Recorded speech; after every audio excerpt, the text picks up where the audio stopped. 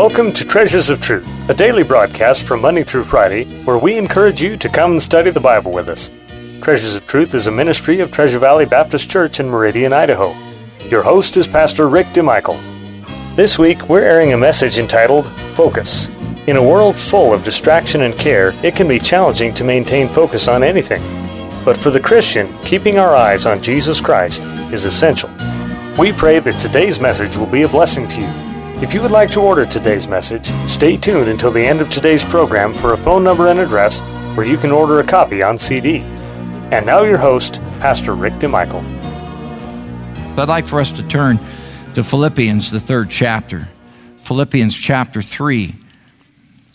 And Paul, in this third chapter, emphasizes his singular focus as a believer, his single-mindedness.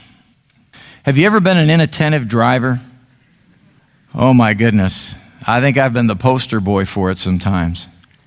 Have you ever driven somewhere 5 to 10 miles, somewhere in that range, somewhere you've been to many times before? You don't even have to think about the route. You could almost close your eyes and make the turns and get there. End up on your phone, end up writing some notes. How about this one? Throw in a hamburger on top of it, huh? And have you ever caught yourself steering with your knee because your hands were all occupied? Oh my goodness. There have been some times where it was none of that. It wasn't a hamburger, it wasn't a cell phone, it wasn't taking notes. It might have just been what I had on my mind. And I made that trip. And got there and thought to myself, I don't even remember driving and getting here. And that's because we can be out of focus so easily and inattentive to the point to the task at hand. Chapter 3, Philippians chapter 3 and verse 8. Philippians 3 verse 8. Paul says, "Yea, doubtless, and I count all things but loss for the excellency of the knowledge of Christ Jesus my Lord, for whom I have suffered the loss of all things, and do count them but dung, that I may win Christ, and be found in him, not having mine own righteousness, which is of the law, but that which is through the faith of Christ, the righteousness which is of God by faith, that I may know him, and the power of his resurrection, and the fellowship of his sufferings, being made conformable unto his death." As we look at verses 8, 9, and 10, we see Paul's singular focus on Christ, his desire to get to know Christ better. Now, we oftentimes as Christians will say, well, I know the Lord, I'm saved. And we all get what that means. We understand what that means. But Paul, beyond just knowing the Lord in the sense of being saved, wanted to know the Lord intimately, wanted to get to know him better each day.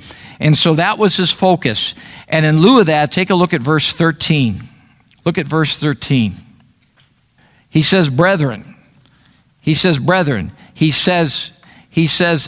I count not myself to have apprehended, but this one thing I do.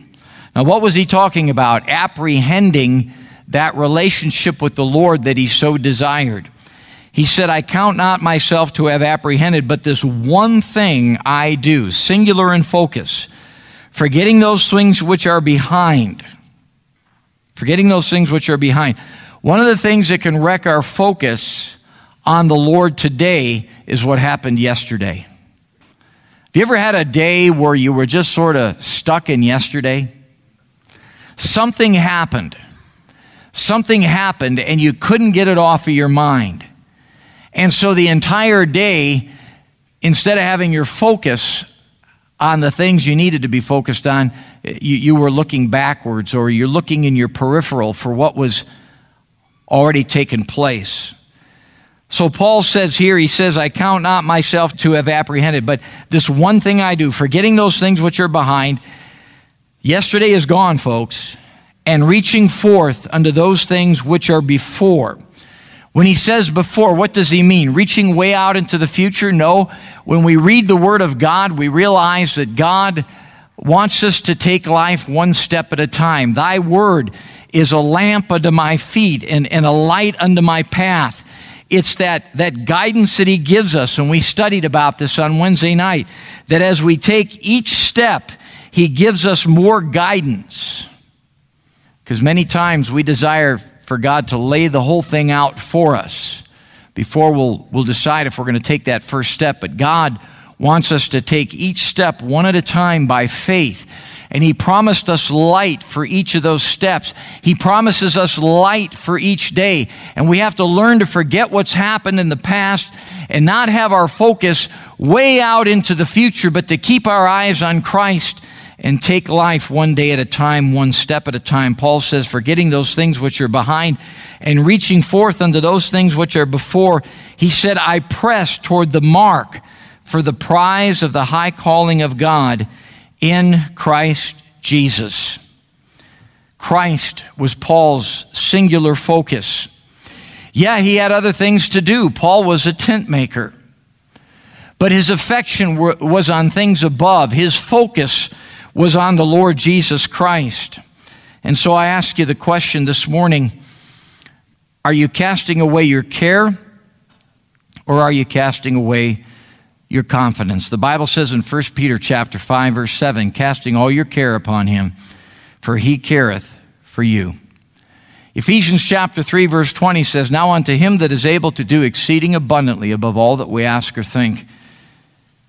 And sometimes we know he's able, but I guess we may question whether or not he's willing.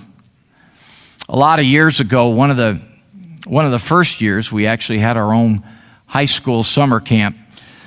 I was part of taking the young people up to camp, and our activity for that particular week, our special activity was rappelling. How many of you have ever rappelled before?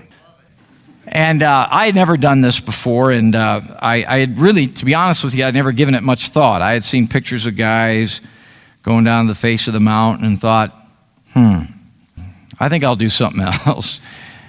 I just really hadn't given it much thought. But here we were going to go rappelling. And the place we were going to go rappelling up in McCall there, this particular rock cropping that went down to a road was a little over 100 feet. I think it was about 110, maybe 120 feet high. And I remember, you could go, you didn't have to go. Who wanted to go rappelling? And, a lot of the guys, yeah. And some of the girls, yeah. And I thought, well, sure, yeah. I'm going to go rappelling. I mean, why not?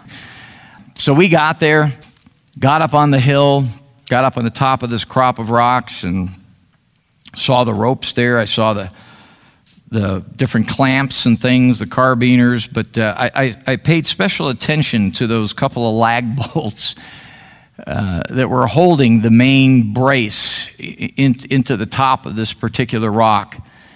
And the guy that was the instructor, he had us put our helmets on, he had us put our belts on, he instructed us how to make sure our belts were right, he checked all of us, make sure we got our belts right.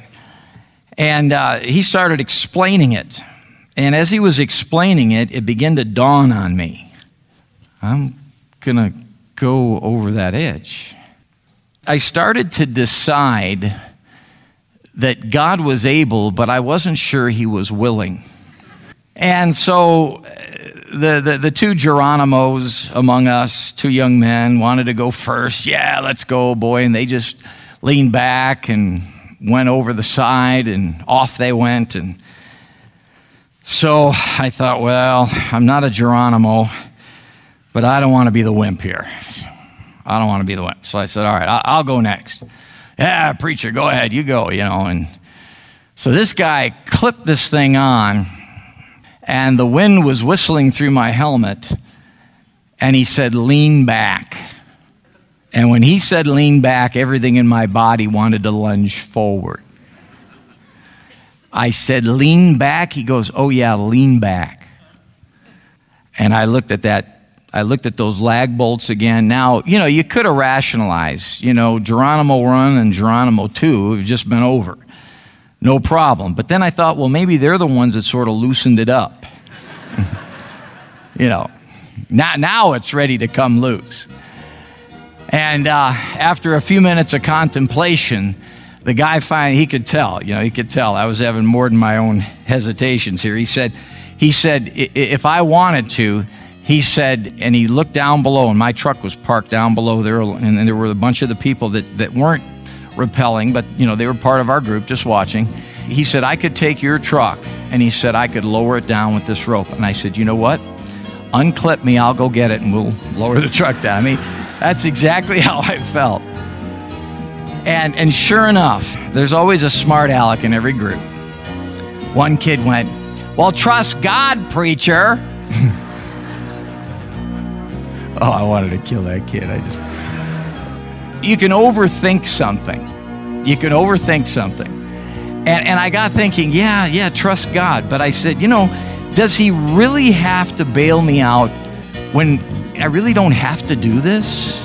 I mean, if the commies were coming and this was to save my life, I'd think, okay, yeah, God's got to get me through this. But, there's a perfectly logical way back down to the road without going over this cliff. You ever been in one of those situations where God is able, but you're wondering, is he willing? We want to thank you for being with us today. It is our hope and prayer that today's program was truly a blessing to you. You've been listening to a message entitled Focus. Hebrews 12 instructs us to look unto Jesus, the author and finisher of our faith. As we learn to look to the Lord and cast our cares on him, we gain victory over the winds and waves of life. And as we mentioned at the beginning of the broadcast, if you would like to order a copy of today's message, CDs are available for a suggested contribution of $5 each. Our address is Treasures of Truth, care of Treasure Valley Baptist Church, 1300 South Terry Avenue, Meridian, Idaho 83642. Our phone number is area code 208-888-4545. Our webpage address is www.tvbc.org. Treasures of Truth is a ministry of Treasure Valley Baptist Church. We welcome you to our services on Sunday at 9:15 a.m. for Sunday School, at 10:30 a.m. for morning worship and preaching, at 5:45 p.m. for Bible preaching and teaching, and also on Wednesday at 7 p.m. for more Bible preaching and teaching.